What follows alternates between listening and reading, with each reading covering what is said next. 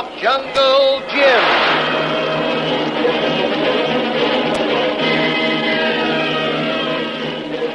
The Adventures of Jungle Jim, broadcast weekly over this station, are dramatized from the full-color action pictures to be found in the Comic Weekly, the world's greatest comic supplement that comes to you each week with your Hearst Sunday newspaper.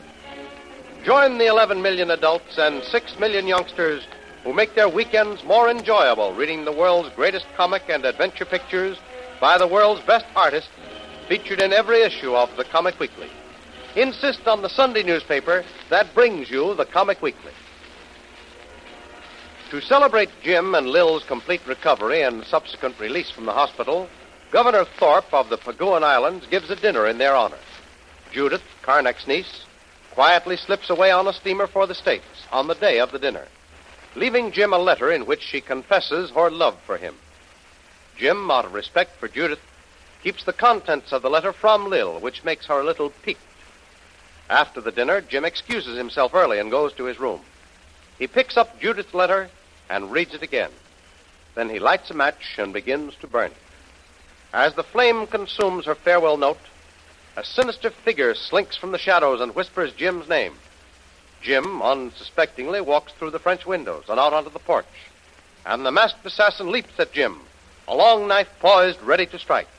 Jim wheels around just in time and grabs the masked man's arm with both hands. Oh, you will you? Oh, there. Oh, that was a pretty neat trick calling me out here and jumping at me from the back. You almost got away with it. You killed great white Father Karnak, but now your turn to die. No, not so fast. Not so fast there. I just got used to living again, and I like it.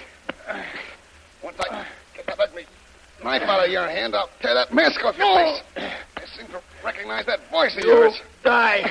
Spirit of Karnak cries out for vengeance. You die. Oh, so you're one of Karnak's men, huh? Well, there. Now drop that knife. Oh. Drop it or I'll break your arm. Oh, no. You die. You die. It's useless to struggle, I tell you. You can't break that hold. Drop that knife. Drop it. Drop it, I tell you, before I put on more pressure. Oh, I come kill you. You die. All right, you're asking for this. Drop that knife now. Drop it or I'll give you a little lesson in the gentle art of jiu-jitsu. No, you die.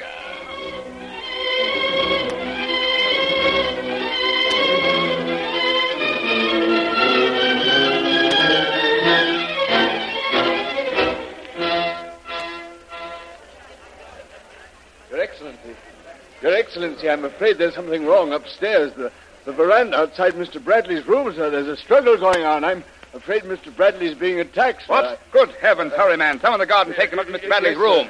If the door is locked from the inside, take the pass key. Yes, sir. Hurry, there isn't a moment to lose. Very good, sir. Major Wilson. Major Wilson. Yes, sir. Come with me quickly. I need your help. Very good. What's the trouble? Mr. Bradley left a little while ago, went to his room, and my butler says he's been attacked. What? Jim? Well, Governor, what's happened to We don't know yet. Come along, Major. We'll go through the library. There's an automatic in my desk drawer. Hurry, this way. I'll come too, Governor. Jim's not in any too good condition, and if some native is... Here we are, Governor. Is your desk drawer open? No. Here's the key here. This is the one. Thank you. Mr. Brill, you come with me. All right. These French windows open out on the porch. Jim's room is directly above. All right, Governor. I've got the revolver. Head on. Good. Come along. Here we are. Hey, look out. Get back, Governor! Oh. That was a narrow escape. That body falling down just missed me by inches. Come on, let's go over and investigate. Oh, be careful, Governor. Don't go too close until I see whether this fellow is still alive. It's all right, Governor. He's done for. Fell down head first. Apparently landed on his head.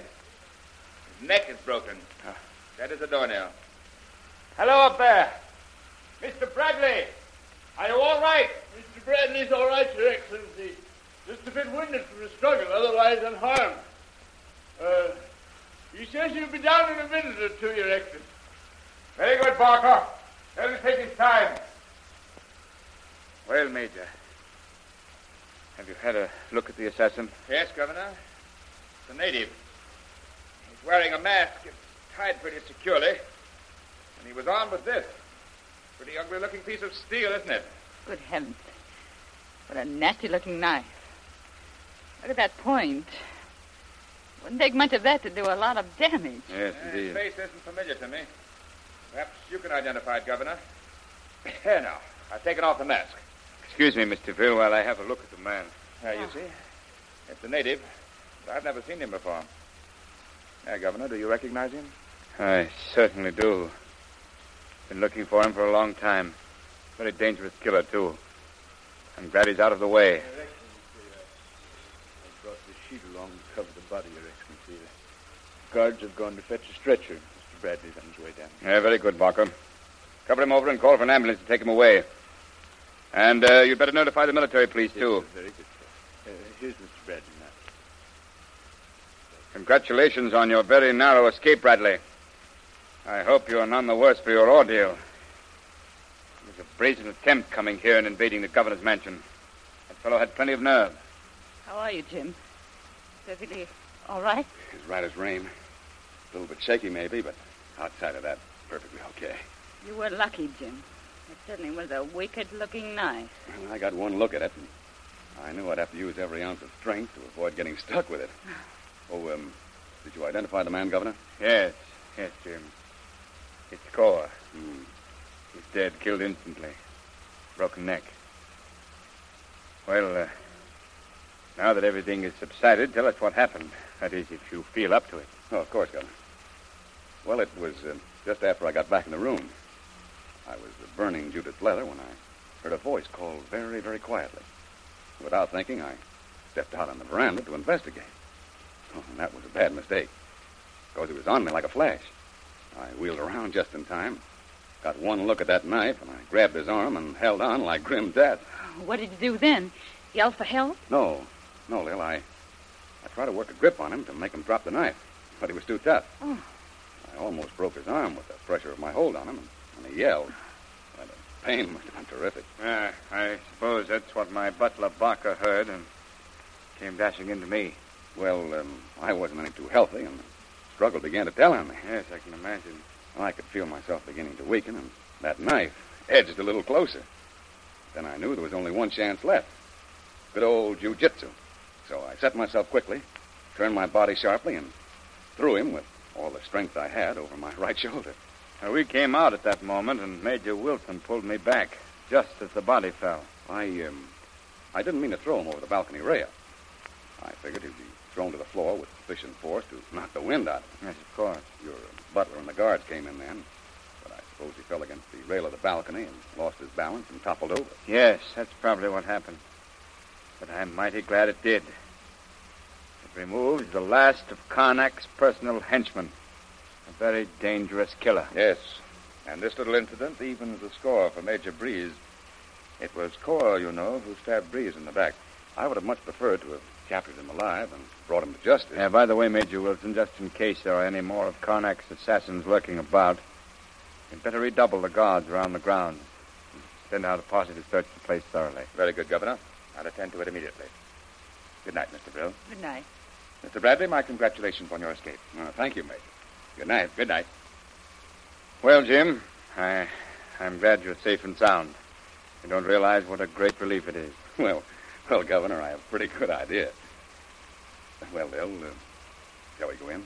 It's getting late, and I suppose most of our guests have gone. I'll run in and see. Run along, Governor. Mr. Vreel and I will follow. Yeah. I'm not ready for bed yet. That bit of excitement has made me wide awake. And I'd like to have a word or two with Jim before he turns in. Good. Yes, use the library, conservatory, or anywhere you feel at home. All right. I'll see you in the morning. Good night to you both. Oh, thank Night. you, Governor. Good night. Well, Jim, I don't have to tell you what a relief it is to have you safe, sound, and unharmed. Well, thanks, Lil. I feel kind of good about it myself. Something I've got to confess, Jim, about what happened early this evening. Yes? What is it, Lil? Well, I don't mind admitting I felt pretty sore about Judith writing you personal confidences and leaving me out in the cold. What's more, I felt pretty mad when you refused to tell me what was in that letter. Yes, I knew you weren't feeling any too kindly toward me about the whole thing. Well, you must realize, Jim, that above all else, I'm a woman. I fall heir to the little whims and the temperaments and, well, all the jealousies that are particularly feminine. I realize all that, Lil. And I really admire you all the more for it. It's been on my mind all evening. And I realized that in refusing to tell me the personal secrets in Judith's letter, you were really being a gentleman. It was the decent thing to do. Well, I'm glad you see it that way now, Lil. Of course, if I had stopped to think and used my feminine intuition, I could have guessed what the letter contained. Judith was in love with you. Well, are you still guessing or stating fact? Take it either way. And you, Jim? I'm in love, too. With Judith? No, Lil. Just with my work. Oh, Jim.